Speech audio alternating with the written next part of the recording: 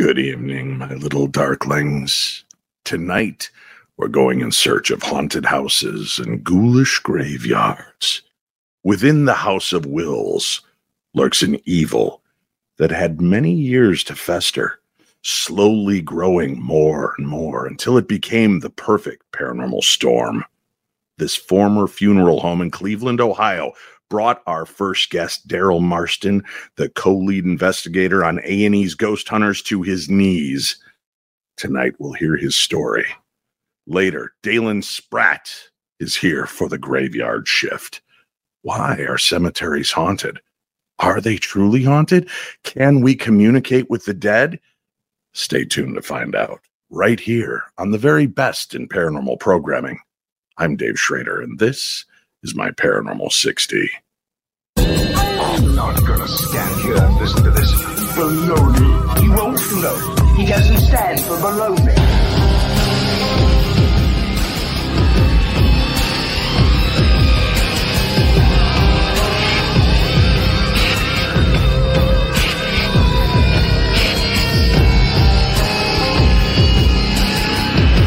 Sounds like a lot of supernatural baloney to me. Supernatural, perhaps. Baloney, perhaps not. Oh, it's here, my friends. You can feel it in the air. The leaves have turned, the wind has begun to blow, and we can feel a cold, crisp sense to the feelings around us. That's right, October is finally here, our favorite time of year, and I wanted to start it off right. So we're going right to the scary. I had a great chance to meet some amazing people when I was out at the Festival of the Unexplained in England. So many of you, about 20 to 30 of you, joined me on that paranormal journey through England and a stop at the Festival of the Unexplained. I got to meet some new friends there. One of those new friends is here with us tonight, and we're going to be talking about his book. And if you're looking for a good, scary book to read this October, The Horrors of the House of Wills is the book you need. Real life experiences as told by this guy, Daryl Marston. Daryl, welcome to the show, my friend. Thank you for having me, Dave, man. It's a blast. We had such a good time in England, and it was so great getting to know you and hang out and hear your stories. And I knew that when I wanted to kick off this month of the scares, that this is the book I wanted to bring to people. Because, dude, your story is chilling. Now, just as a quick little catch up for people that may not have had a chance to catch the episodes of Ghost Hunters on A&E. That's you, man. Yeah, right. Give us a little bit of your background. How long have you been involved in the paranormal? It'll be 20 years next year. I got into it by complete accident. 2005, I got invited to a paranormal event during Halloween, and I saw an apparition. And I got into it, and I knew when I saw this, there's some way, somehow I wanted to try to recreate it because I thought I was going crazy, to be honest with you.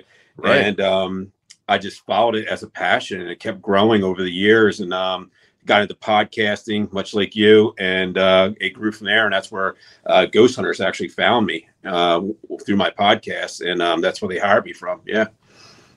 All right. Now, I've had a chance to be on different paranormal programs and kind of be deeply steeped in some of the historic sites, and many of them don't live up to the hype, sadly. Yeah. But when you find those that do, and they leave an indelible mark on you, there's nothing that will ever change your life again after that. And that's what you've got with the House of Wills. So introduce us to this house in Ohio. Okay, yeah, House of Wills, a little back story on it. Basically, it was built by a 32nd degree Mason who was an architect back in the late 1800s. He built the location to harness energy. Is how he designed this location. And over the years, it was a German social club, it was a hospital, a speakeasy.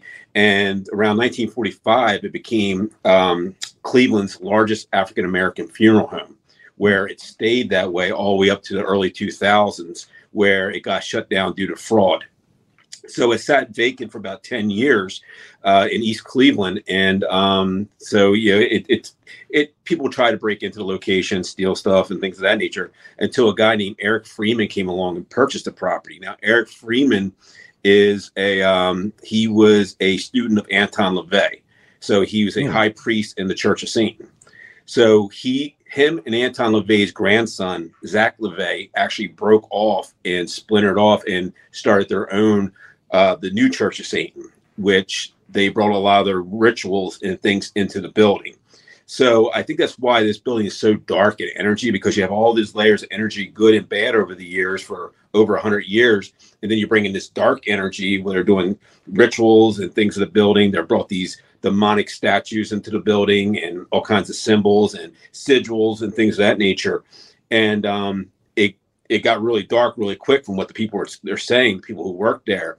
And I got introduced to it by complete accident. People were talking about this location, friends of mine, and like, you got to go see it. And I was like, there's no way it's going to live up to this hype they're talking about. Right. And I went in there as a complete, like, skeptic, and like, this is going to be bull. Man, I tell you, I've never felt the energy like that when I walked into that building. I was having dreams about it before I even went. It was really weird, and dreams and nightmares and things of that nature. And when I went, it lived up to that. Whatever was there actually attached itself to me and followed me home. That's the first time I ever had anything like that happen, for one thing. And it played havoc on my life for about a good 5 or 6 weeks, where, I was depressed. My family started seeing things. And that's where I kind of drew the line. If you want to mess with me, that's one thing. You start messing with my kids, my wife, we got problems. And that's where I drew the line and started to try to figure out how I can get rid of this thing. And reaching out to the public and reaching out to people I knew in the business, trying to get help. Sometimes a little bit of it helped, some of it didn't. Let's reel it back to your pre-visit. When you started having these dreams, what type of things were you dreaming of? I've never been to the location. I've never seen pictures of it besides for the outside. I could tell you what that location looked like from room to room before I even got there. I knew exactly what it looked like. For some way, somehow, I don't know, Dave, but I went there, and everything I saw in my dreams or nightmares, whatever you want to call them, when I walked into that building, I saw it was there. The Egyptian room, the cathedral, the statues, all these things, they were there. Why do you think it resonated so strongly with you psychically before you even got there? Yeah, it was scary because it was not just with me. I wrote it in my book. My dog started acting really strange and started barking at things that weren't there. And he'd never done that before. I live out in the country. I don't have any problems with people trying to break in or anything like that. And he would just act crazy sometimes. And this is leading up to maybe 3 or 4 days before I went there. And but it's just little things like that. There's these little things trying to tell you maybe I shouldn't go at the time. Right. I was a little bit immature as an investigator. You're talking almost 10 years ago. And the maturity level wasn't there, it does as you grow into this, into the paranormal field. And I should have, heed the warning and maybe not went. But if I didn't, if I can mention, Daryl, it's interesting that you bring that up, right? That you say, you were kind of getting these warnings. Do you believe that whatever it was that was interfering with your world leading there was doing it more in a protective manner? Or do you believe that whatever evil lived in the House of Wills was trying to keep you away, trying to keep you at bay so that you wouldn't come there and stir the pot and draw the attention? I think, it could be both. I don't really thought of it that way, but I think whoever, was watching over me, I think they were trying to tell me not to go. Because when I went there, whatever was there wanted a piece of me. For some reason, I don't know why, but it really attached itself to me. And it happened while we were there. I mean, there was eyewitnesses to this, whatever this was attaching itself to me. And I mean, we're talking, I was there in August, and at one point you could actually see my breath. It was 90 degrees in this building. There's no AC, there's no electric. And you could actually see my breath after I felt something attach itself to me. And I yelled at it to get off me, and it finally got off me. And on video, they have a video of this black mass shooting out of my back and going into a wall. after I yelled at it. So I thought I was okay at that point. Yeah, I was a little shook, don't get me wrong, but when it followed me home and there was still that attachment, that's what really played havoc on me. Well, let's take it back. You have these dreams, you know you're going there. Are you playing the guessing game with yourself of, am I just tricking myself out on this? Am I just, maybe I'm in a bad headspace kind of situation, but you were willing to face that fear? And quite honestly, Dave, I didn't think it was any. I mean, I thought I was just having dreams because of the stories I heard. Right. You know, when I went there, I was, like I said, I was probably very immature as an investigator, and I was like, because I'd never ran into anything like that. I'd never had been to like a dark location, that lived up to the hype. And when I went there, man, I tell you, the energy of this location, it was. I can only explain it to you as it didn't feel like so much like the place was haunted by spirits, which they're definitely there, but it was a living organism. It's just like you walked into the belly of the beast and it knew it. As if the house had a consciousness of its own. Yes, like it was alive. And it worries me about going back there, man. I mean, I'm supposed to go back to Cleveland in 2 weeks for a book signing. And I know they're probably going to try to get me to go there, but I'm like, I'm like a little hesitant. I ain't gonna lie.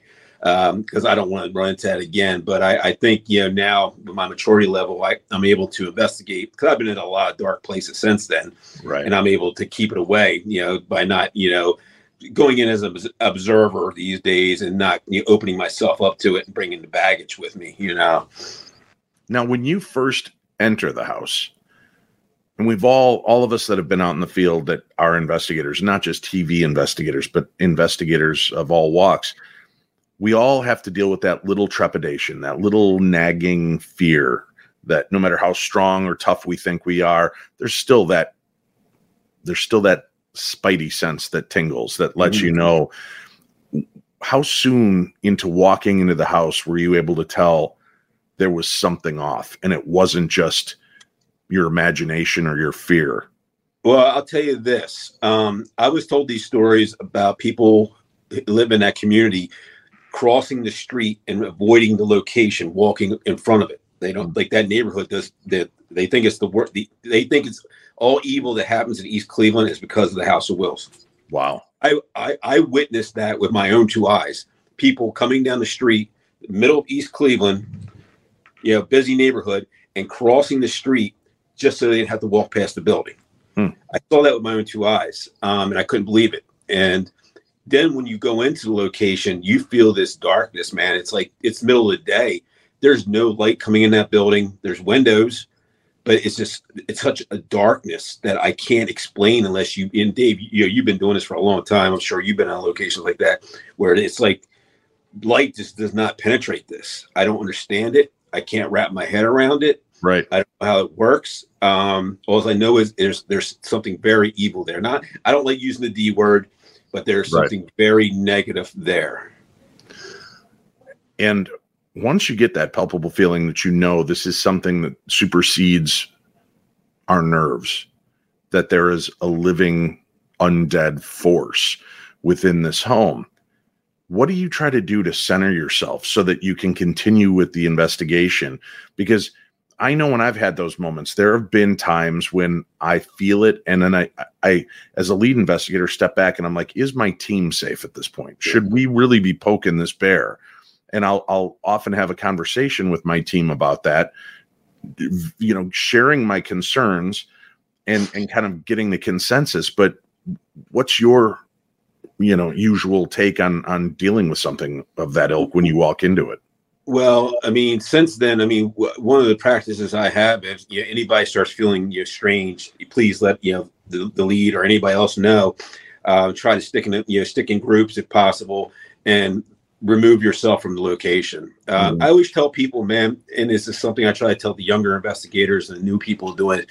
If you have baggage in your life, if you have marital problems, financial problems, health problems, and you're going to some of these locations, don't go. Because if there's something bad there, it will latch onto that. It's going to use that energy and that dark energy, how you're feeling or whatever's going on in your life, and use it against you. And I try to, explain that to people, and hopefully they listen. But that's how I live my life right now. And to be honest with you, I'll remove somebody from a location if I feel like they're being threatened or they're, off. How soon into being in there did you start to feel that the presence was actually working on a form of oppression, as opposed to just being there, kind of watching from the dark corners, but that it was impacting and affecting you? What was that first moment for you? Within the first 2 hours. First moment was when we were down in the basement level, and we were investigating, and we'd probably only been there for an hour and a half, 2 hours. We just got got everything set up, and I started feeling ill. I mean, like food poisoning or something. I'm like, man, what's going on? It just came on like out of nowhere, and that's when I started seeing my breath. Like I had my flashlight in front of me, and you could see my breath coming out. It's 85, 90 degrees. It's August. There's no AC or anything in this building. And I asked the other investigators, can you see my breath? They're like, yes, we can see your breath. I said, and I can't see any of theirs. And that's when I started getting like the chills, like something was coming on. I'm like, man, this ain't good. So I removed myself from the basement, and I remember walking up some steps, and apparently at some point I lost, time, because they got me on video just kind of like staring and out to nowhere, just staring at, like across the stairs.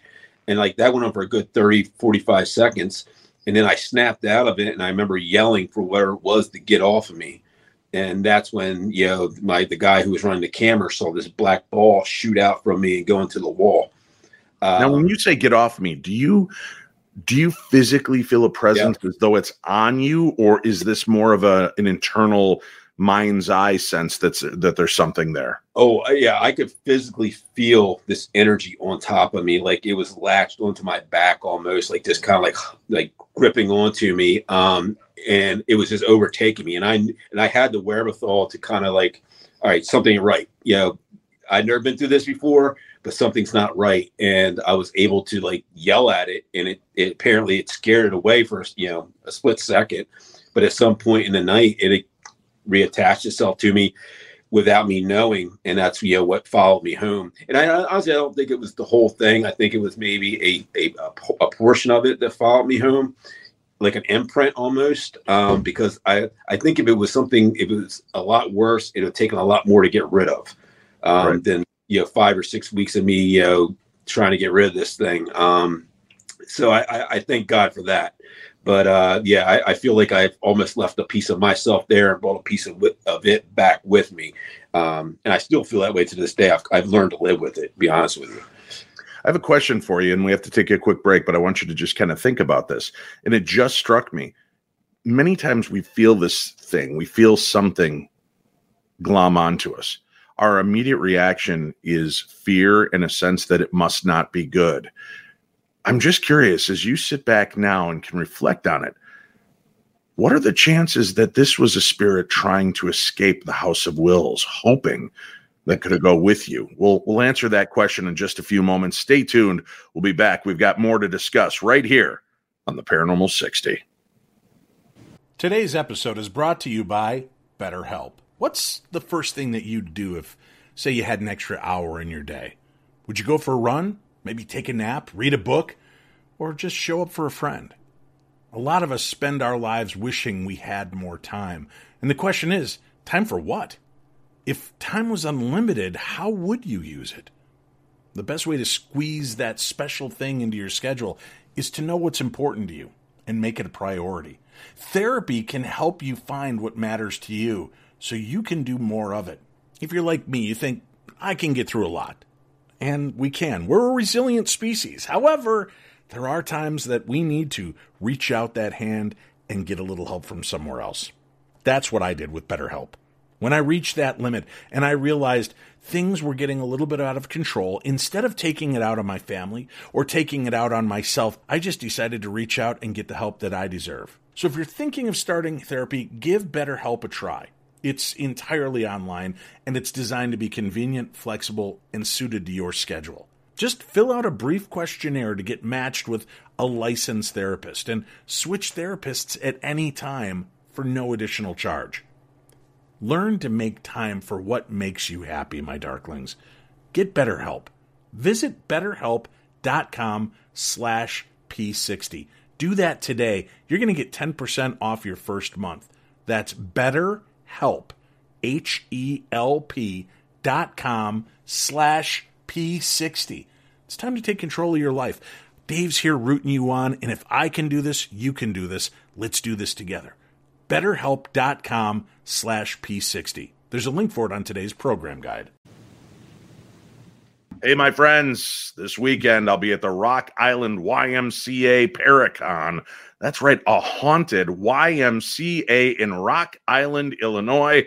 It's October 7th, 10 a.m. till 6 p.m. I will be one of the opening speakers that day. I will be there all day signing autographs, doing pictures, handing out hugs. Come on out and see me. And for those of you in the Roselle, Medina, Chicagoland area, I'm going to be doing a talk at Lake Park High School, my alma mater in Roselle. And you can come on out and see me on Thursday this week. I'll be starting my talk at 7 p.m. You can come out. It is free. We're going to be talking ghosts, angels, and otherworldly visitations. And then, like I said, follow me out to Rock Island, Illinois for the rest of the weekend and enjoy the haunted Rock Island YMCA Paracon. And right after that, you can join me for a nightmare weekend in Richmond, Virginia. I'll be on hand, and it's a weekend of strange and supernatural talks, and I will be joined by some of the biggest names in the supernatural and horror movie realms. You can get more information, of course, on all of these events and more by visiting darknessevents.com. And then later this month, the sinister side of Comic-Con comes to life with Scarefest, October 20th through the 22nd in Lexington, Kentucky. I will be there with Michael and Jason and Ghostface, the Terrifier, and more. I would love for you to come on out and see us. Again, more information on every event and all the rest of the events where you can find me this year and already into next year. And soon we will have on the site the link for you to join us in Australia in 2024. Tickets and information will be up within the next 7 to 10 days. So keep checking out darknessevents.com. All right, we're back. Our guest, Daryl Marston, he is the author and real-life experiencer of The Horrors of the House of Wills. We're talking about his case, his example of dealing with the supernatural and what it meant to him, how it impacted and affected him. And before the break, we were discussing the fact that he had felt something immediately attached to him. He was able to get it to leave, but it came back, snuck back on him and attached, and at least a portion of that being followed him home. My question before the break was, Daryl, what are the chances that this is a hapless spirit that has been trapped in the House of Wills, hoping to find a way out? Does that ever cross your mind in these situations?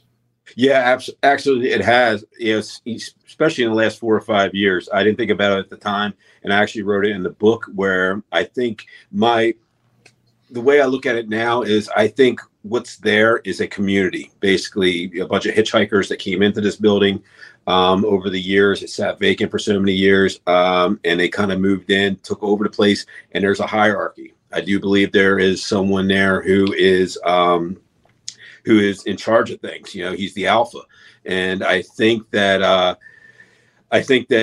he probably runs things, and it could quite possibly be that something tried to grab onto me to get out of the building, as I think of it now.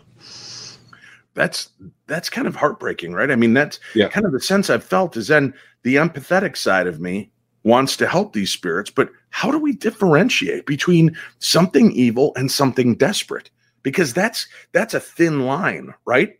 When you're afraid and feeling something unseen with you. You left this place knowing that you weren't alone and hoping that it would stop and fade, but it infested your home as well. Yeah. Now that you've had the opportunity to look back at it, do you believe that this being was there to cause damage to you and your family? Do you believe it was trying to break you, or was there something else going on behind the scenes? I think it needed energy. I think it needed something to latch onto, to use the energy on. And at the time, maybe I wasn't in the right headspace. And I think it found myself basically as a conduit, or, something that could actually take over and use, my energy. Do I think it's bad? It felt bad. I didn't appreciate it. I didn't appreciate, the way it was coming off, to my family and to myself. So yeah, I do believe it was dark. It was something dark. I do, Dave. I don't think anything is going to change my mind on that. But I do think maybe it quite possibly too that something was trying to leave there as well.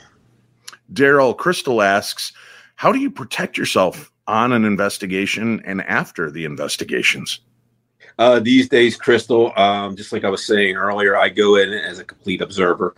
I don't bring any baggage with me. If I'm having any problems and if I'm thinking I'm going to a dark location, I will not go. I just won't. And as far as leaving, I'm a strong believer in the Lord Jesus Christ, the Savior. Mm-hmm. I surround him with my light all the time, and he protects me from any darkness.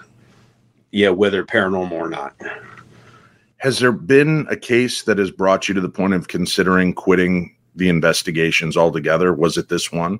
It was this one. And that's also in the books. This word, I actually thought about quitting. I took a break for a few months, but I knew I couldn't let it break me.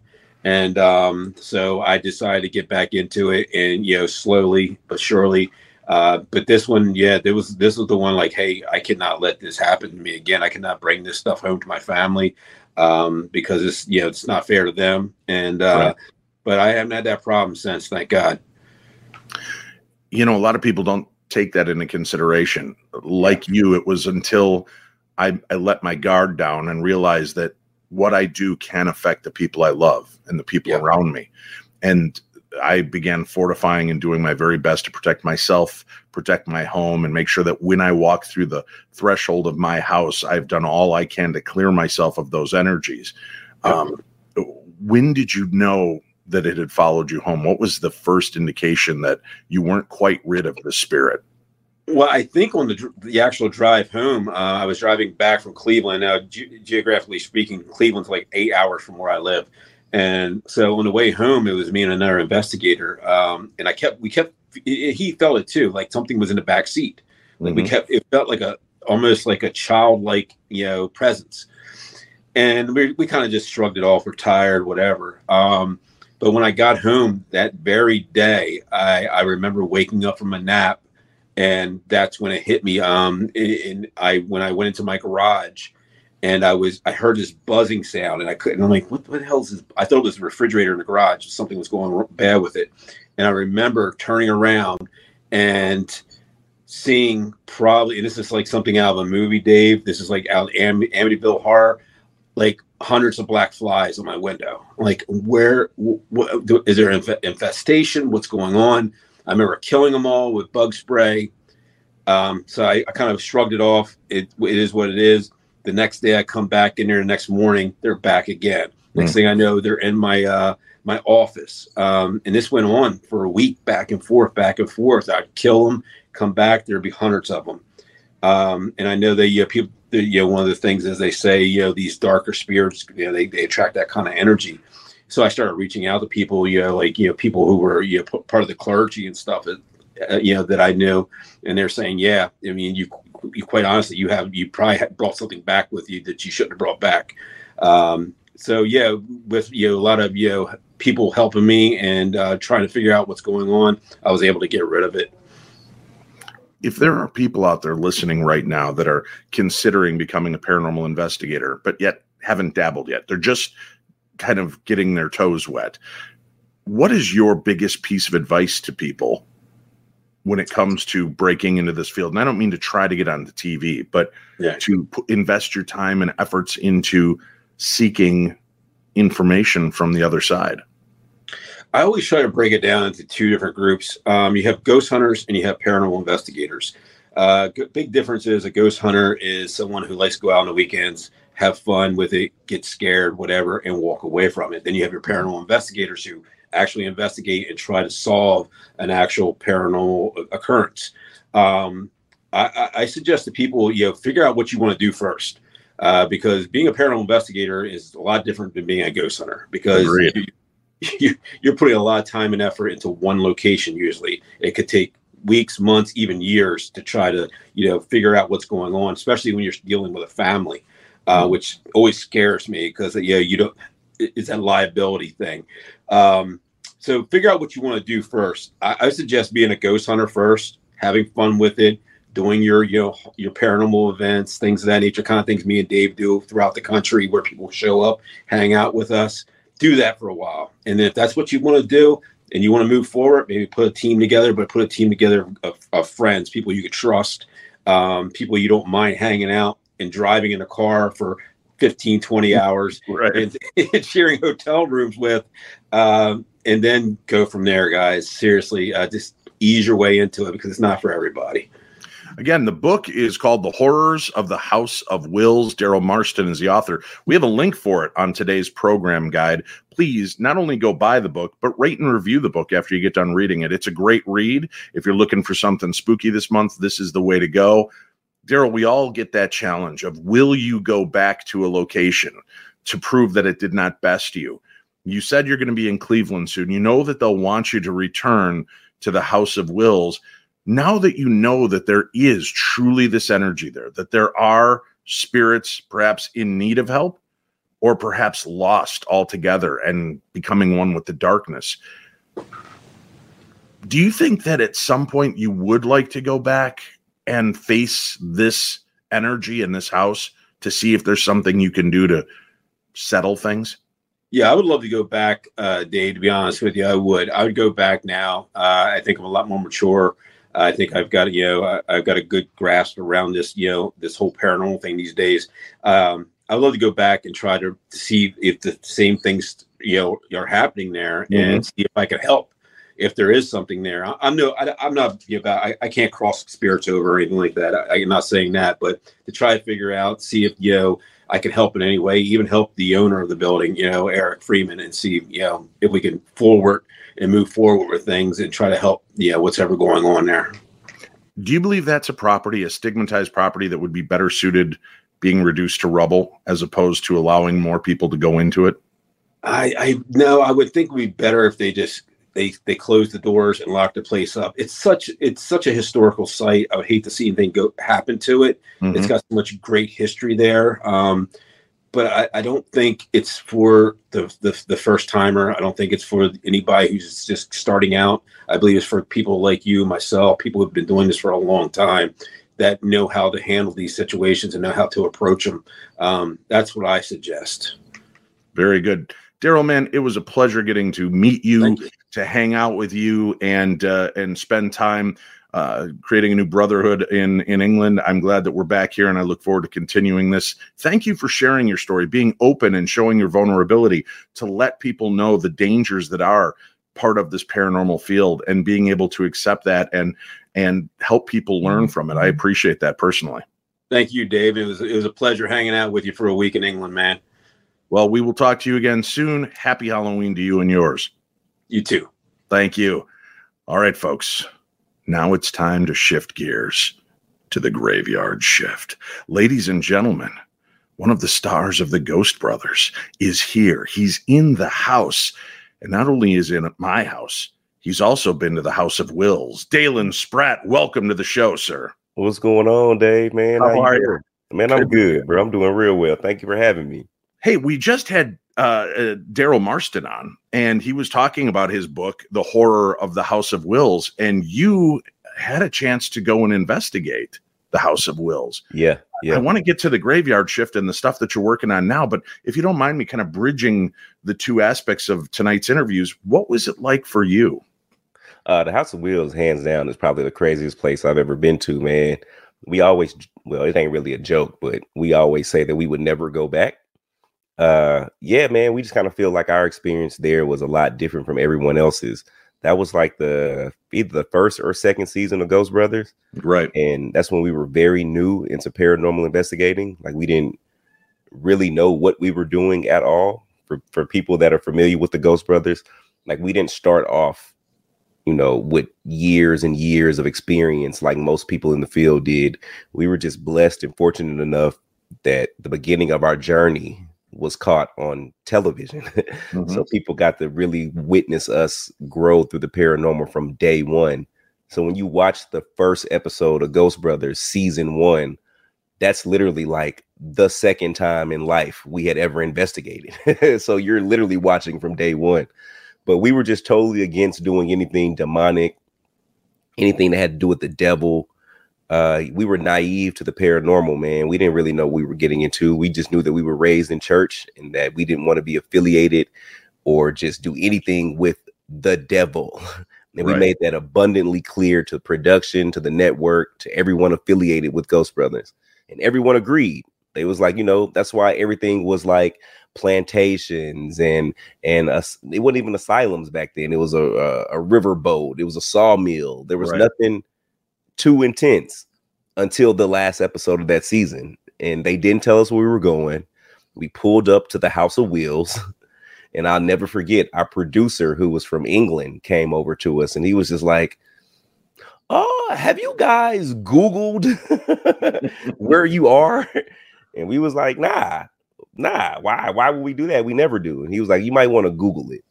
And man, we typed in the House of W. We didn't even get to finish ILLS.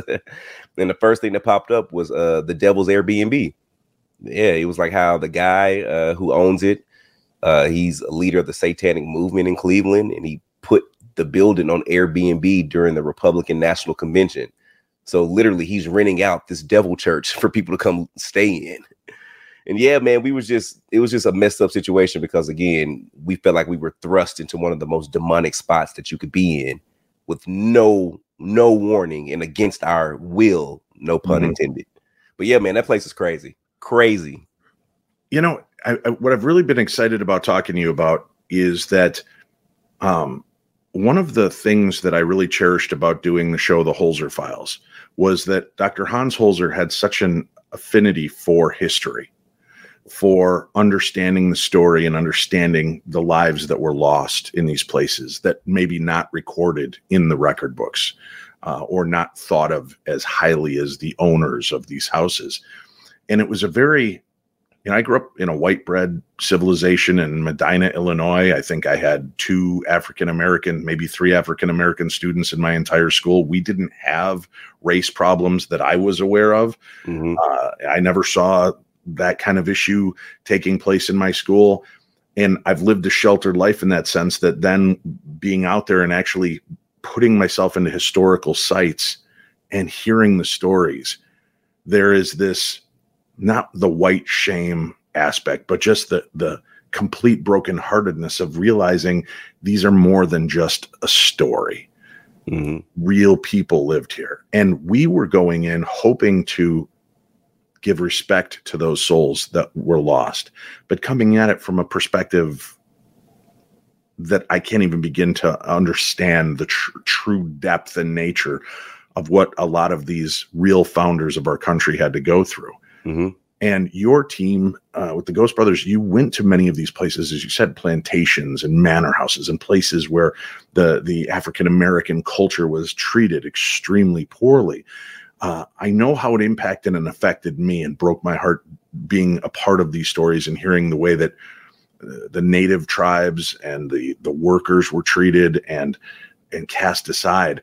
What is it like in the 21st century to be a person of color going in to investigate these stories and facing that part of history one-on-one?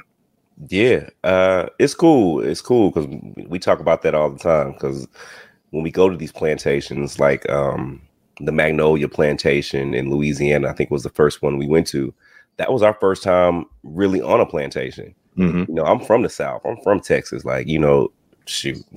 and for me to never have technically been on a plantation, which is really, really interesting. So that was our first time.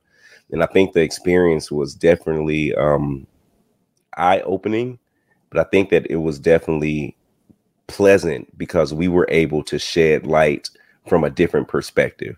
So I think with the Magnolia Plantation, the biggest misconception was that the slaves came here practicing voodoo and they were casting all these spells. And now the plantation is haunted because of all these spells that were casted by the slaves of these, on this plantation. But when we got there and started digging around, we were able to dig a little bit deeper. And we realized that they weren't practicing voodoo. They were practicing hoodoo, which is a religion that closely closely in similarity to Christianity. And it wasn't that these slaves were just coming over here casting spells. It was that when they got here, they had no protection, no way to defend themselves against what was happening to them. All they had was their religion and their faith, which was hoodoo. So you call it casting spells. Others would call it just praying for safety. Right. You know what I mean? And I think it was cool that we were able to shed that truth. And even the energy was a lot different from us. Or for us, like a lot of people felt like the enslaved people, the energy from them, the spirits from them, or, you know, were running amok on the plantation. But it just literally seemed like we were welcomed when we got there. The spirits were playful. They were jovial. It was a part where me and Marcus was walking through the slave quarters, and you could hear knocking from the inside of the slave quarters on this plantation, but nobody was there. Like, these buildings are closed down. Nobody lives in them. They're locked for the most part, but you could literally hear knocking, and we would go to that cabin where the doors knocked on. And then literally the cabin across the way, you would hear knocking over there. Then we would go over there, and then you would hear knocking at the door we just left from. Like, it was like they were being very, very playful with us. Like, the energy was just totally different. So I don't know. I think it's an honor that we get to shed light on stories that may have been misconstrued or just told from a different perspective that may not have been the most honest perspective. So we've been tasked with that. And it's dope to be the voice of, you know, a lot of minority stories, even going to Arizona and meeting with the Native Americans and stories attached to their land, and just meeting with them and hearing their perspective. Like, it's different from the white man telling you what happened and why this place is haunted, to you talking to someone whose ancestors really died, defended, lived on this land, and they know the history and they know the energy that was put into it. And it's just different. It's totally different. But I do feel like the industry needs a lot more voices, a lot more different voices, whether that's agreed. Yeah. More gay people, more women, more minorities, like whatever it is, everybody has a different voice, and everyone deserves to have their story told in truth when dealing with the paranormal, for sure. I was surprised, as you know, as an adult, as we're digging through these histories. Obviously, we're well aware of the enslaved people from Africa that were brought here and horribly treated. But then to realize, it's more than that. It was Native Americans, it was Chinese, it was even the Irish, right? I mean, everybody had these levels, and to know it, to me, it's just so strange that there's this hierarchy where any difference puts you in a level where you were to be squashed. Even if you were of the same ilk, of the same color, you weren't from their town, their village, their country of origin, so they oppressed the people. It was really mind-boggling to me to realize that there was so much of this taking place in so many cultures. Yeah, and that was mind-shattering to see, and that there were times we would be in a location where we could sense that there were Chinese migrant workers, African American enslaved people, Irish indentured servants that were there almost in solidarity together because their story had been forgotten. We're here at this remarkable house where the owner was this famous merchant and blah, blah, blah. And then you realize that the story really isn't even about him.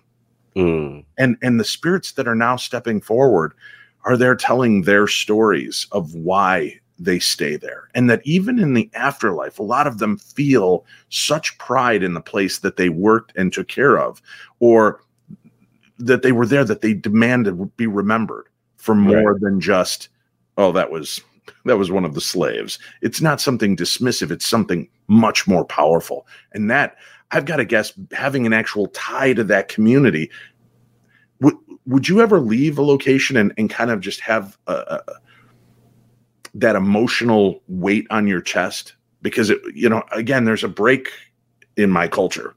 Yeah. Where you don't just get to walk away and forget. You are sensing and face to face with your past. Yeah. Yeah. No, I mean, again, I grew up in the South, man. I still live in the South. I live in Georgia. So dealing with race relations and all of that, like, I mean, I've been dealing with that my whole life. So like I get it, I understand it, I've dealt with it, I deal with it, I know how to handle it. So going into those situations, I feel like I don't want to say I'm more advanced, but I'm just a newer generation of my ancestors.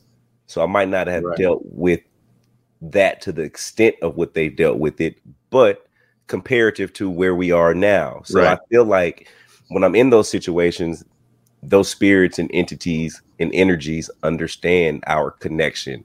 And again, like I've never been in a situation like that where I felt anything negative. No plantation, no stop on the Underground Railroad, no place where it's supposed to be haunted by Native Americans, enslaved people, any of that. Me, Marcus, or Juwan have never gotten the negative energy associated with that people have said that they felt at these places. And Marcus always jokes and says that our ancestors, when we go to these plantations, they see these three black guys they see us being followed by like our white cameraman. And it's like, he always makes a joke and like our ancestors are like just clapping like, you go, boy. Had them white folks follow y'all around. Like, so he always makes that joke like we're, it's a different time now, and our ancestors are proud of us with what we're doing. And we always try to go into it showing that level of respect, though. And our biggest thing is just telling the true stories of marginalized people and just getting those true stories out, whatever it may be. And yeah. I mean, I remember even doing interviews on Ghost Brothers, and we've interviewed descendants of like plantation owners. Like, we was interviewing this one man, I don't even think it made a show, and he was just like essentially like rallying behind his ancestors' right to have slaves and how it wasn't that bad and how like they took care of their slaves. And like this man told me, he was like, my family took care of our slaves so much that when slavery was over, the slaves didn't want to leave. They wanted to stay here and continue to, work with our family. I was like, that's not technically how that went. They had nowhere else to go, my boy. Like, yeah. And a lot of, if you know the history of slavery, a lot of slaves that when slavery was over, they were forced to continuously work on the plantations that they lived on because they had no money, they had nowhere to go, and they were still paid these minimal wages. You were still doing slave. You were indentured servant at that point. Oh, you're a free man. Go ahead, Dalen, and have a good life. Where are you going to work? What are you going to do? Where are you going to be? Right? Sometimes it's we stay with the devil we know. Exactly. And that was a lot of cases. But I was able to have that conversation with that man and look him in his face and be like, I don't think that's really how that went. But he's never had someone challenge him on that idea. But I mean, I thought it was dope that we had a platform where we could do that. Granted, it didn't make the show, but still, I still feel good about it. Do you think, because it's always interested me, I know Native American paranormal groups. I know paranormal groups that have people of many different cultures and descents. But when I speak to them, they've often said, there's no way I'd do it on TV. What we do is so spiritual. What we do is so different. And we treat that realm in such a different way that, we'll let you just go on TV and do it. And I thought, wow, that's kind of fascinating, right? I mean, I don't see many people of any color at paranormal conferences, and to me, that's surprising. Do you think it is because of the cultural way that each race has been brought up with their belief systems and spirituality that they maybe are more protective of how they interact with their spirits than perhaps we are here in America, or with, the backgrounds we've brought to it? 100%. Like we always say, the only ghost that Black folks acknowledge is the Holy Ghost. And that's 100% true. Like my mom was a pastor of my church. She's been a pastor since I was in the 3rd grade. Joanne Marcus grew up in the church. Marcus was a deacon, right-hand man to the pastor. Like his wife is the head praise and worshiper, a musician at the church. Like we all grew up in church our whole life. We was always taught you don't play with stuff like that. You don't acknowledge it. You don't play with it. There's demons and there's angels. That's about the extent of where this stuff stops. Right. Anything else is demonic. There are no ghosts. Those are evil spirits. Like there's none of that. That's how we grew up. And I feel like a lot of minorities for sure have a very, very, especially Black people and Hispanic people. They have a very, very interesting connection to the spiritual world. I remember I was dating a young lady, a Mexican girl in LA, and I went to her house. Her mother lived there as well. And she was just showing me around. And in her mother's room, when I tell you they were Catholic, I have never seen so many like pictures of Jesus and the Virgin Mary. Like I'm talking about bedspreads, curtains, pillowcases, towels, candles. Like it looked like a shrine when you like walk. They shopped at Jesus R Us, right? Exactly. But it just shows the reverence and respect that this lady had. Like it wasn't no playing around with stuff like that. Like that was hardcore belief. And people don't play around with stuff like that. So when you look at conventions like Dragon Con or Scare Fest or all of that stuff that highlight the paranormal, it's almost like you're not playing with it, but we are, I'm not gonna say you, we are accepting it in a lighthearted manner. You know what I'm saying? You go to these conventions, you got people celebrating it as entertainment as opposed to the deep-rooted spirituality of what it is. 100%. Not saying that people don't do both. Right. But you ask, why don't a lot of minorities come and again, I don't think that they maybe know the extent of what these conventions are. And from the outside looking in, it looks like a celebration of something that you don't play with. Right. You know what I mean? And yeah. But I do urge more people to come out because it is an interesting group of people that are just trying to figure out answers. Like, I don't think that, I mean, there are some dark people that do dark things that come out, you know what I mean? But everybody looks at them the same way. Like everybody looks at those people like, you might be doing a lot, sir. But the majority of us that are at these conventions are like-minded people that just have a million questions and they feel comfortable being around other people that feel the same way or have similar questions or similar experiences. Well, one of the things that's unnerved me most about the concept of the afterlife is, where do we go? And one of my biggest fears is being in a cemetery, haunting near my grave. We're going to talk about Graveyard Shift, Dalen's project. We'll do that right after this. In the shadowed realm where moonlight weaves, where ghosts and ghouls find reprieve, a magazine emerges from the depths unknown. Haunted 39 has ominously grown. Its pages whisper tales of spectral fright, of haunted houses in the dead of night. With every turn, a shiver crawls down your spine as you delve into the macabre, line by line. With trembling hands and wide-eyed wonder, explore the depths of darkness down under. Haunting tales that will make you scream. Our chilling haunted magazine fever dream. Order direct from hauntedmagazineprintshop.com. Available in the shops from the 5th of September.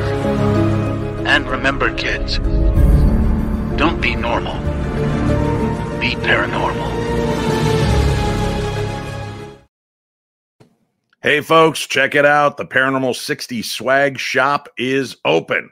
Paranormal60swagshop.com. That is a mouthful and words is hard. That's why I put the link in the show description. You can go check it out. We have got everything from phone case covers to t-shirts, water bottles, hoodies, and more. You can buy the Paranormal 60 News Crew shirts, a baseball paranormal shirt. It's just so many awesome things. Go check out Paranormal60swagshop.com and show your Darkling pride. Innovation, creation, vitality, and joy are the pulse of mysoultopia.com, with many custom creations for the mind, body, and spirit, along with classes, intuitive sessions, coaching, and healing energies. MySoultopia.com strives to bring sophistication with a twist to the metaphysical and the holistic market, while raising the community's vibration and channeling the new paradigm, which means new and exciting adventures for all. MySoultopia.com is utopia for your soul. Visit MySoultopia.com, your one-stop shop for all your metaphysical needs, offering hand-selected crystals and crystal jewelry with prices to fit every budget. MySoultopia.com offers the best selections of tarot and divination cards by top designers, expertly curated and award-winning book collections from top authors on every subject you'll need on your spiritual journey. My Soultopia is also proud to offer the finest singing bowls and an eclectic collection of the most amazing gemstones, crystals, and crystal jewelry from the top metaphysical designers in the world. MySoultopia.com is always your one-stop shop for award-winning mixes of Florida water, sage spray, and other spiritual protection. So begin your journey with the best resource, MySoultopia.com. That's MySoultopia.com. Why mess with the rest when you can start with the best? MySoultopia.com. Again, that's MySoultopia.com. All right, we are back. This is the Paranormal 60. Make sure to like today's episode if you are watching it live or watching the review. You can always give it a thumbs up. Remember to subscribe to the program. And if you want, you can check out the audio version wherever you listen to your favorite podcasts. My guest tonight, Dalen Spratt. Dalen, outside of doing the Ghost Brothers and your own podcast with them, you're doing a program on YouTube called The Graveyard Shift, where you have taken it to the cemeteries, to that last resting place for us. Did you have a sense that, man, I might get out there and there's nothing at a cemetery? What was your original fear about starting to do that kind of work? Man, to be honest with you, Dave, man, it was really right after, everything that's going on in the paranormal community. Everybody's kind of just on ice right now, waiting to hear back what their television show is going to do. Are they coming back? Is there a future for any of us out there right now? And during that time, I was just like, man, there has to be something that I can do in the meantime. Like, I don't like waiting for new seasons to be aired and you have to wait. You know how TV works, man. Right. You really only film maybe once a year. You know what I mean? And like, you're waiting the other 90% of the year for either news or for your show to air or to get ratings, or it's just a lot of upper level management stuff that you hate to deal with. So I'm a writer. I'm a creative. I've been writing scripts and creating since I was a kid, man. And I have this thing called available reality. So anytime you're broke and you're trying to create, you have to create around your available reality. Mm-hmm. And so for me, I was like, all right, I want to do investigations online, but I already know how this game works. The moment a location finds out I'm Dalen Spratt from the Ghost Brothers, it's either going to go one or two ways. Either they're going to be welcoming or they're going to try to charge me an arm and a leg because they feel like I come from TV and I got it. And that's not the case, man. That they try to take advantage in the paranormal community a lot. So I was like, I need to find locations that are free, that there are a plethora of. And I never forget, there's a cemetery not far from my house and it's beautiful. It's like sits up on a hill. And every time I drive past it, I'm like, that's really pretty. And it just hit me like a ton of bricks one day. I was like, I wonder, could I do a spirit box session at a cemetery? Like, we've done it everywhere else. Asylums, prisons, plantations, boats, House of Wheels. Everywhere in the world, we've done spirit box sessions and they've been highly accurate. We've done them in cemeteries before, but not the sole focus of just a cemetery. And I stopped. I asked my wife, I was like, what do you think about this? And she told me no. She was like, do not go playing in cemeteries, Dalen. She's like, I'm going to call your mother. My wife called my mother, my pastor mother, on the phone and was like, Mama, Dalen is trying to he going to cemeteries. He want to go to cemeteries, da, da, da. And my mom was like, no, don't be playing with that stuff, Dalen, da, da, da. But it was my father. My father jumped in on the line and he was just like, boy, go do it. And I was like, really? He was like, yeah, I think you should. And I went and tried it, Dave. I went to the cemetery. I put up my speaker box and I just had a full conversation with whoever was out there. Mm-hmm. And when I tell you, I put it on YouTube, it just took off. People love the idea of the simplicity of that type of investigation. No tools, no REM pods, SLS cameras, K2 meters, EMF detector, whatever. None of that. Just a spirit box and your communication with the other side. And we've done hundreds and hundreds of sessions since then. We're almost to a year. We have almost 100,000 subscribers. When we started, we had 200. That's awesome, man. Yeah, man. It's turned into a full-time job now, man. And it's definitely taken a turn that I never in a million years saw happening. Like, it started off with just me trying to have something to do to keep me busy and keep me in front of all of our supporters' faces. Mm-hmm. Then this community grew large and people start tuning in every day to hear these conversations. And then we started having conversations with spirits that had stories attached to them. So like a month or two ago, I was walking in a cemetery and I tripped. And I like to be aware of like things that are around me and happening. So I'm like, all right, I tripped here. Why did I trip? Let me stop here and maybe have a conversation. Maybe somebody was trying to get my attention. Dave, man, I did a spirit box session and there's like all these mausoleums behind me, not mausoleum, the crypts, you know, like the right. Like look like the drawers that has like the name on them. Right. Yeah. So all of those are behind me like this wall is. And I'm like, who's here? And they're like, turn around. So I turn this way and the box says the other way. Okay. So I turn this way and they're like behind you. And I look and there's this one placard of a guy named Hakeem Williams. And I have a rule. I don't like speaking to anyone that recently passed away. Right. Everyone that I try to speak to passed away in like the 1800s or the early 1900s. I like to have at least 100 years since you passed away, just so I'm not stepping on family members' toes, right, of relatives, none of that. But this young man died last year. And I was like, it was on my heart to Google his name. And I Googled this man's name, Hakeem Williams, and literally this whole story came up on the internet. There was a change.org petition that I found that his mother had started. He was killed in prison last year. So he was in prison in Valdosta prison out here in Georgia, and something happened. He was killed last year. And yeah, so I do the spirit box session. It's on my heart. I decided to do it. And what comes out the box was like, I want to say he said he was stabbed. He said that the person that did it is not there anymore. There was a cover up. And he said something else. Mind you, we didn't know any of this information. Right. None of this information. But this is what's coming out the box in little pieces. Cover up. Well, do you know who did it to you? They're not there anymore. Okay. Can someone help you? No evidence. Like, this is what's coming out of this box verbally.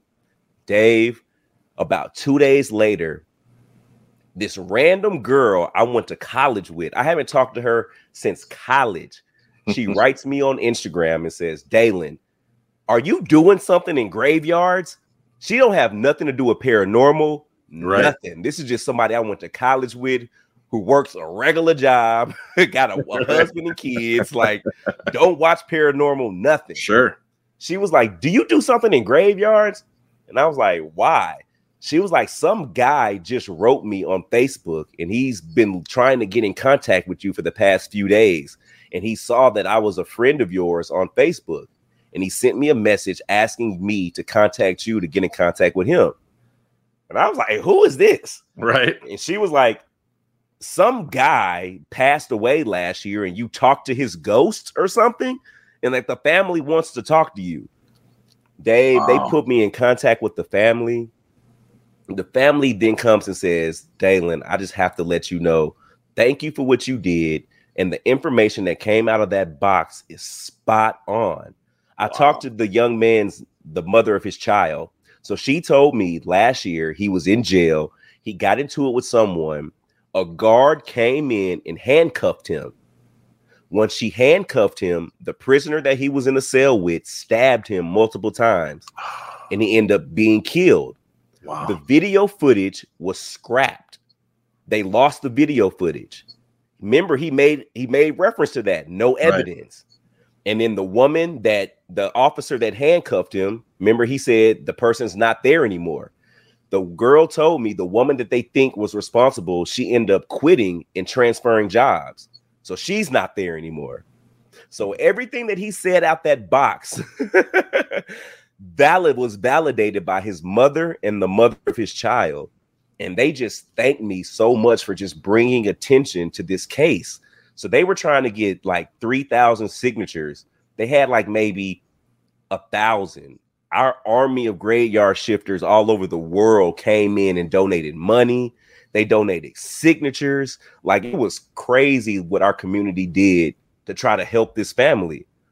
And I thought it was cool that, yeah, this boy was in jail. You know what I'm saying? Yeah, he was killed in jail. And the majority of people could be like, well, what was he in there for? You know what I mean? Like, well, he had to be in there for a reason. Literally no one in our community made those comments. And I thought that was the greatest thing ever, that they were able to look past his transgressions. And he only got 1.5 years. So, like, right, to go to jail for 1.5 years, it couldn't have been that bad. You know what I'm saying? But to get killed in there, for them to cover it up and the family to have no closure, it just let me know that what we're doing with the graveyard shift is way bigger than I ever could have imagined. I'm thinking that we're just going just to see if we can talk to spirits, not realizing that there are really souls that need help, that are actively trying to communicate to us all day long. And it's like, either you're listening or you're not listening or you're missing it. And it just makes me realize, how many messages are we missing literally every single day from the souls of these lost people that genuinely need help? I don't know, man. It's crazy. Yeah. The graveyard shift has changed my perspective on the afterlife 1,000%. More so than Ghost Brothers has ever done, huh? What about your mom? When you can present her with, Mom, look at this. No, my mom with that religious. What's it like? She gets it. She is still my pastor, and her concern comes from my safety and being my mother. My YouTube channel is just my name, Dalen Spratt. So Dalen Spratt, and that's where all of my content is.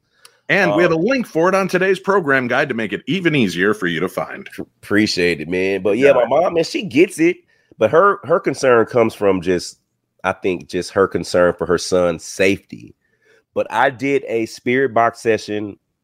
I thought I was being bogus because I always do everybody else. I've never done anyone in my own family.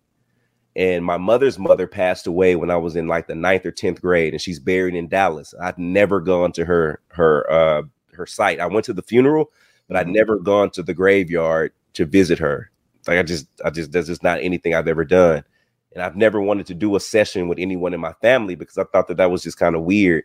Mm-hmm. But I thought it was even more weird that I'm open to do other people, but not my own. Right. So I went to Dallas and I asked my mother for permission if I could go try and talk to her mother. And she said yes. And Dave, man, I went and talked to my grandmother. And we called her a very specific name growing up. It's bad. It's not really bad, but she was heavy set. And as a kid, I called her Fat Granny. And that just turned into the name that our entire family called her forever. It was an endearing name, Fat Granny. So I'm asking, I was like, Granny, there's a name that I have for you. If I'm really talking to you, can you tell me what that name is? And clear as day, Fat Granny. Wow. Okay. Wow. Yeah. You're here. And I was like, okay, my grandfather passed away a very specific way, her husband. Can you tell me how he passed away? And she said, boat. She said, drowned.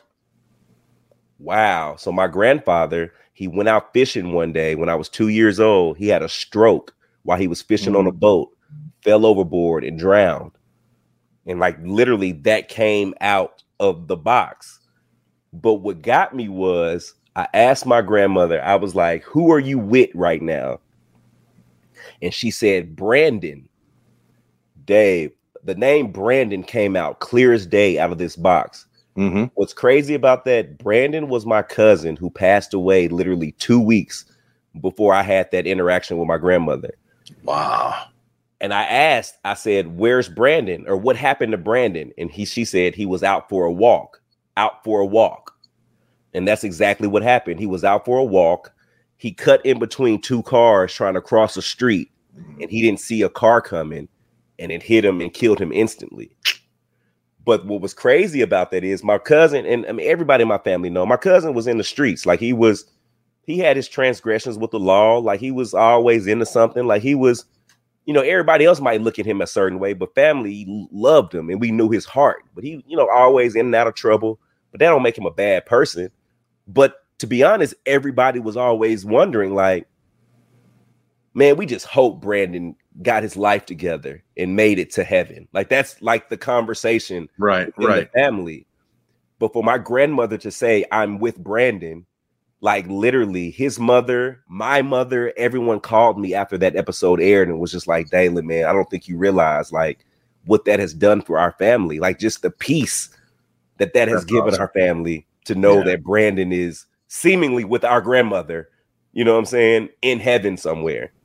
Now, Dave, we could be talking to Tyrone for all we know. Like it might not be my grandma. Like, but he's passing the message through, right?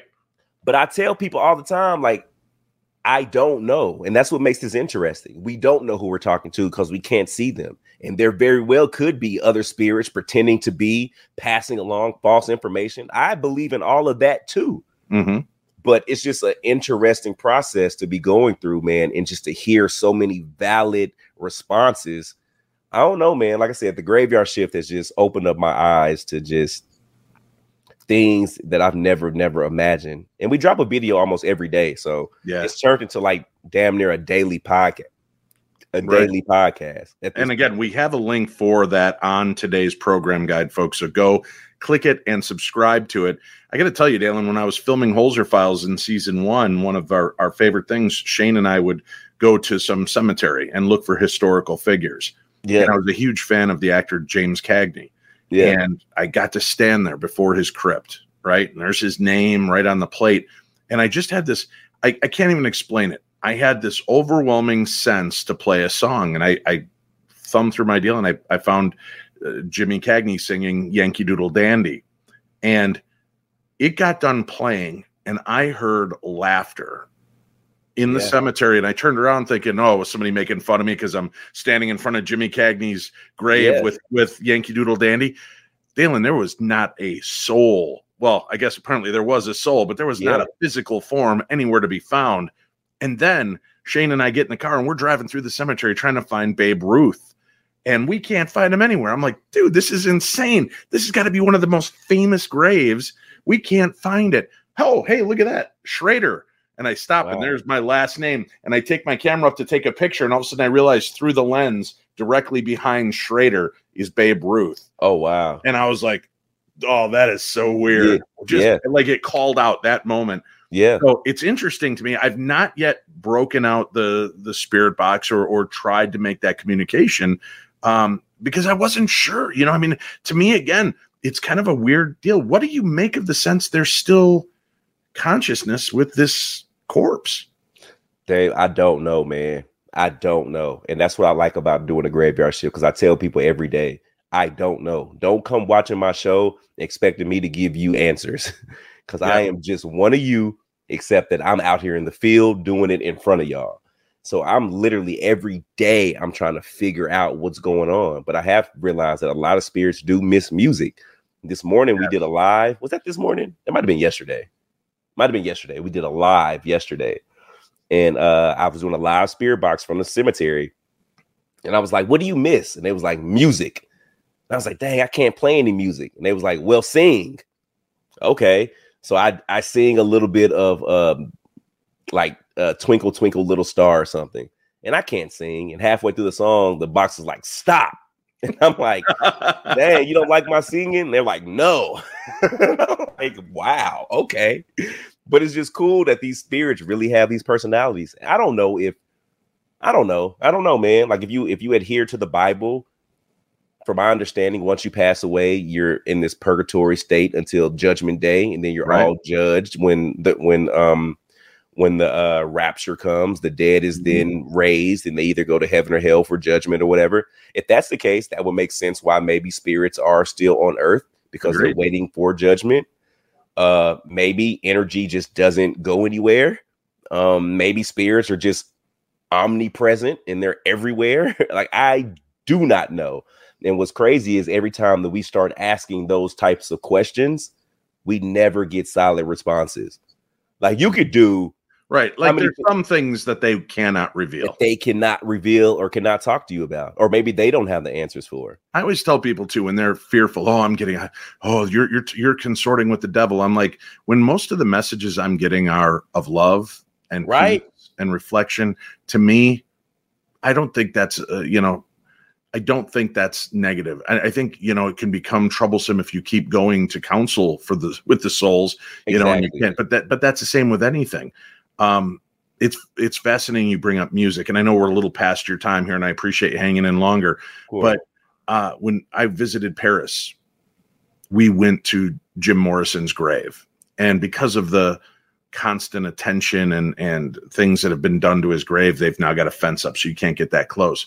Yeah. And our tour group got up to that area, and I broke out my phone and I played Break On Through to the Other Side, which I thought that's a apropos song to play. And I will tell you, I mean, there were a lot of us just getting choked up being there in that moment, because it felt like almost like this sense of even the spirits are thankful that we remember, and that it means enough to us that we come here as a group to share this moment in that. So music is insanely powerful when it comes to re-engaging the soul. And it affects us so much in life. It's not a surprise that it happens in the afterworld. And Dalen, I just did an event this last weekend, and we were in this historic old school in Iowa. And I'm like, boy, we're ghost hunting a high school. What are we going to find here but the ghosts of broken dreams, right? What is there to find? And, we had a special investigator named Kendra with us, and she is a sweetheart. She's 14 years old. She is very much into this, and she wanted to engage the spirits, and she was asking the spirit box, do you know my birthday? Do you know what month I was born? Do you know what day I was born? She just wanted to hear something so desperately from the spirit realm. So I just said, hey, spirits, could you just do us a favor? Can you just wish Kendra a happy birthday? We're getting nothing through the spirit box. Loud and clear as day, it goes, happy birthday. And wild. Everybody burst into applause and thanked the spirits, because it is amazing how, no, I'm not here to jump through a fiery hoop for you. I'm not going to always be your on-command monkey to say, oh, yes, it's the president was James Madison. It was 1923. They don't do that. But sometimes when you engage them in a way that shows, let's go outside, just wish her a happy birthday. She wants to know so much from this, and that spirit engaged. And we find interesting ways to do that. And I find, and that's what I love about you too, is the empathetic passion side that you show to these spirits. It's never so much about all right, if you're really here, it's more along the lines of what can you tell us? What have you got? That is so beautiful that you bring that element to giving the voice to the lost and the forgotten. And this may be the first time in 100 years that somebody's stopped there long enough to say hi. Man, I say it all the time. Before I start every shift, I tell them, I was like, hey, I just want to let y'all know I come in peace, love, and respect. I'm with a group of people called the Graveyard Shift. And what we do, we come to speak to those who may not have been spoken to in a long time. So that's it. Like, we just want to talk to those people. Like you said, they might have been resting there for 150 years. They say that the great are only remembered for 100 years. The great. Right. So family members pass away, they don't come, they go on with their lives. Like, people are forgotten after so long. Right. I think it is cool to come by and speak to these people. And I do these things called fly on the wall sessions, where I set up my camera and I set up a spirit box and I leave and I just let it record, and we just eavesdrop and see if we get any conversations. Dave, every time, it's crazy. It's been times where I've set up the box walked away, and you'll hear them say, "Where's he going?" Or you'll be like, "He's black." And you'll hear, "Oh, he's coming back." And literally a second later, I'll walk on the frame. Like, you hear them and you see how aware that they are of their surroundings. I've been doing spirit box sessions, and they're a lady will walk by walking an animal or something. And I'll be like, "Can you tell me what type of animal was with that lady?" "A dog." Like, "Oh, wow. Okay. Yeah. Can you tell me the color shirt that lady's wearing?" "Red." "Oh, wow." So you can see, you can interact. You are aware just like everybody else. Like, yeah. I was in New Orleans. Yeah. This past week, and I filmed a video. Throughout the whole session, I'm feeling somebody behind me. I make mention to it throughout the video. Like, "Is that you behind me?" The box is like, maybe or yes. But I go home and I scrub the video. I fast forward the video on my phone, and you see this white, as I'm looking back, you see this white mist form, head, shoulders, everything, and it floats right past me. I don't see it in real time. Right. In real time, I feel a presence, and I'm like, "Damn, is there somebody?" But I posted the video on my page. You literally see this white mist materialize, head, shoulders, and it floats right past me in the cemetery. And it was the one time that I went investigating at night. I snuck into a cemetery in New Orleans at night.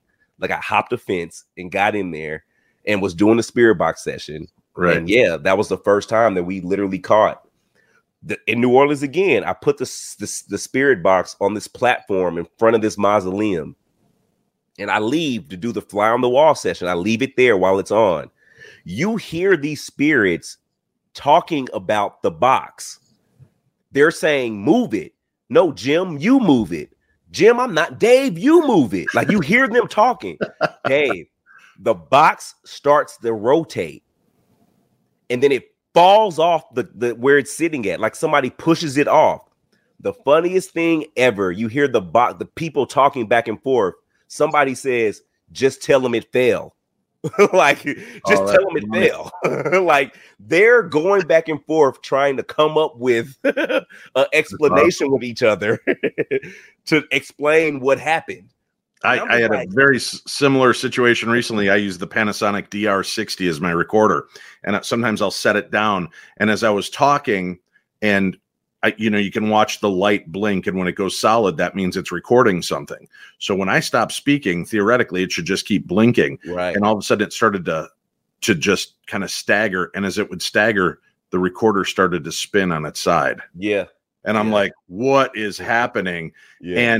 And we were getting response, and it was so powerful. And you talk about them talking back and forth. One of the coolest EVP I've ever heard in my entire life was when I was with Mark and Debbie Constantino, and we were in Waverly Hills Sanatorium. We were in the morgue, and there was a group of us, and it was maybe 8 to 10 people, and Mark gets everybody settled. And what he used to like to do is just start the recorder and not speak for about 10 seconds. And then he would start asking questions. And he gets everybody settled, and he turns on the recorder. "Yeah, this is Mark and Deb, blah, blah, blah, blah, blah." And he plays the recorder back. And very clearly you hear this voice go, "Shh, they're going to try to record us." Oh, wow. And then you hear him go, "Hey, this is Mark and Deb, and we're here." It was one of the coolest, because you're right. Yeah. They are aware. Yeah. And if they're not in the mood to play, they're going to shh, everybody quiet. Right? Yeah. It's like when that guest pulls up in your driveway, you don't want to see, and everybody lays down on the floor until they drive away. Yeah. That's powerful. I've got to ask, there's a great episode I love is where you're doing the spirit box session and somebody's trying to steal your car. That made me laugh. But what has been, the most surprising, aside from that moment where it was a relatively new passing, what has been the most surprising? Is it a celebrity? Is it a notorious person that has come through for you? What would you say really stands above all the rest, head and shoulders, so people have yet another cool episode to go seek? I think the one that you spoke about just now, my car trying to get stole, was interesting just because I was positioned in a cemetery where my back was to where I parked, and the box was telling me to get up and move around. it just kept telling me to get up and move around. So I finally take heed. I get up and I even say, man, let me move around. Apparently they don't want me sitting here.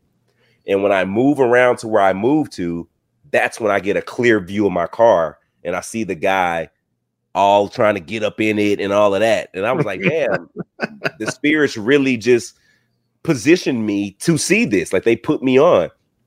There was another one. I did Bonnie and Clyde in Dallas, Texas. And I remember I was talking to Clyde at his grave. And it was like he wasn't really trying to like Clyde was being Clyde. That's how I know it was Clyde. Like he was real like, what you the police? Like it was that type of energy. Like I'm not going to talk to you. Like this interrogation. What you the police? But his brother, Buck, is buried next to him, whose name is Marvin. And Melvin or Marvin. They kept coming through. He kept coming through. Like the brother kept jumping in. And I remember at one point,